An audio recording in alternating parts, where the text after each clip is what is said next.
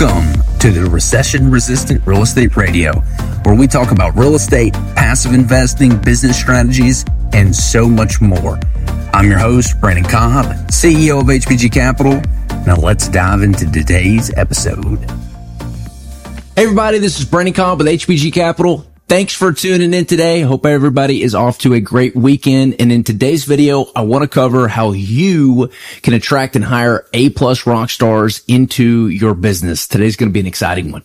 But before we get started, if we've been having a one-way conversation, I want to turn that one-way conversation into a two-way conversation. If you've ever been interested in passively investing in real estate and getting cash flow direct to your bank account that is truly hands-off with no work involved, please reach out and schedule a call with us. We would love to sit down with you one-on-one and get to know you better and see if we might be able to help with some of your goals and what you're trying to achieve. All right. So now that that's over with, let's jump in. Today's topic, hiring A-plus rock stars. How can you do it? I want to go over exactly what we're doing today. HPG Capital is in hyper growth mode, and there's a few things that I've learned over the years. I can't even tell you how many people that I've interviewed, good Lord.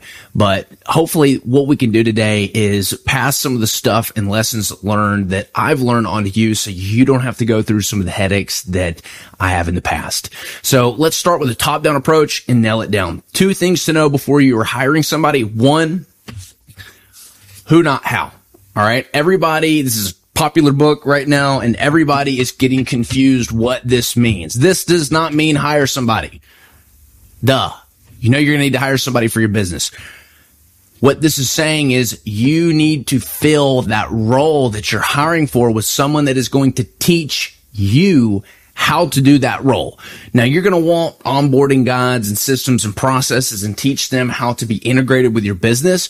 But if you're hiring a sales role, you need to hire somebody who is better at sales than you, or somebody that can teach you something you don't know about sales. If you're hiring a superintendent, we're actually hiring a superintendent right now. If that superintendent, as I'm walking them through some of our developments and they're looking at it, seeing it, feeling it, and touching it, if they're not able to poke holes in our processes or fill gaps that I don't know are there, if they're not able to teach me something and bring some value where they can just almost completely change the role that they're filling, we don't hire that person.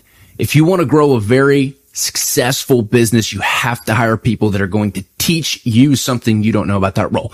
That's number one. Number two is you need to adopt a behavioral style interviewing guide. Now, what exactly is that? So traditionally, everybody is used to the mundane and the boring. Tell me about yourself. Tell me about your greatest strength. What's your greatest weakness?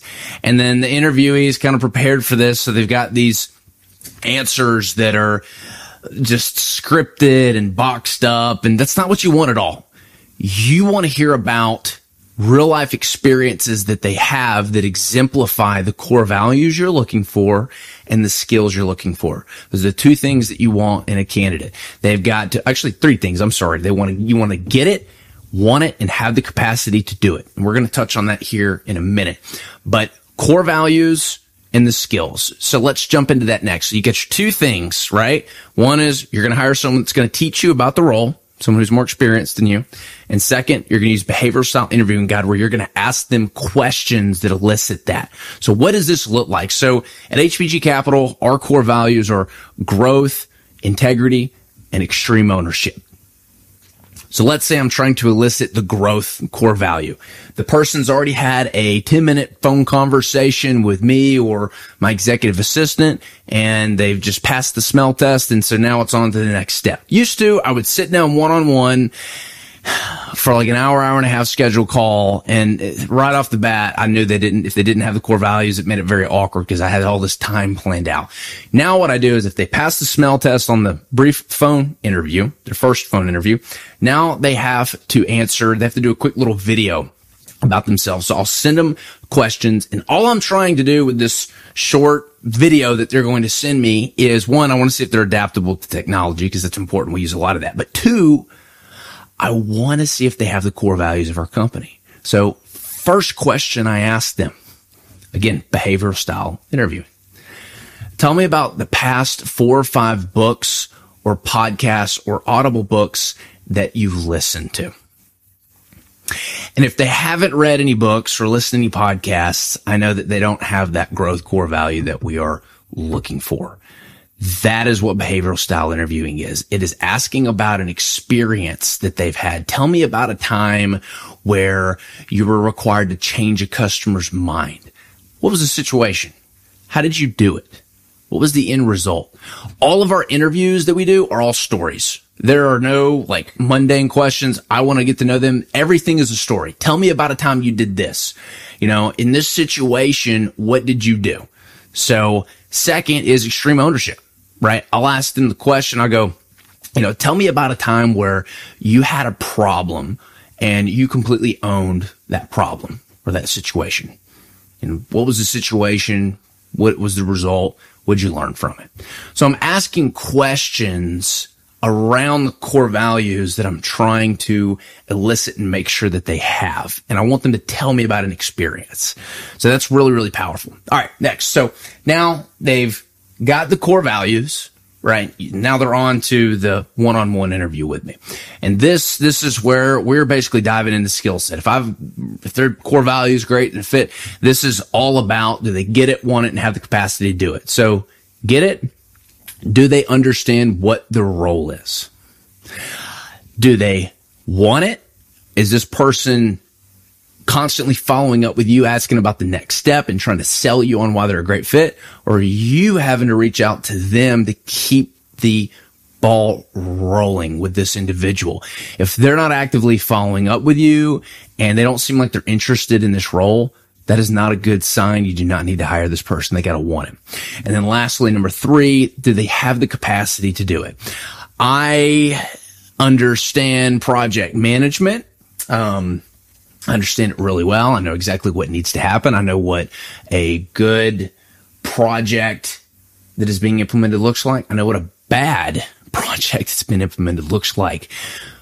But do I have the capacity to do it? I don't. I've done project management before for construction, and I've probably screamed at 5 grown human beings my entire life. 4 of those 5 were I was in construction. I just don't do construction. It's not me.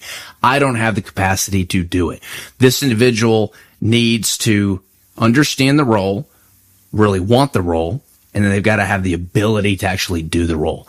So how do we know and how do we screen for this last part? So I adopted something that it's been a complete game changer. Before we hire anybody, and let's say they pass the behavioral style interviewing, one-on-one, and I think they've got the skill sets. They're telling me about stories and times where they've exemplified the skills that I'm interviewing for.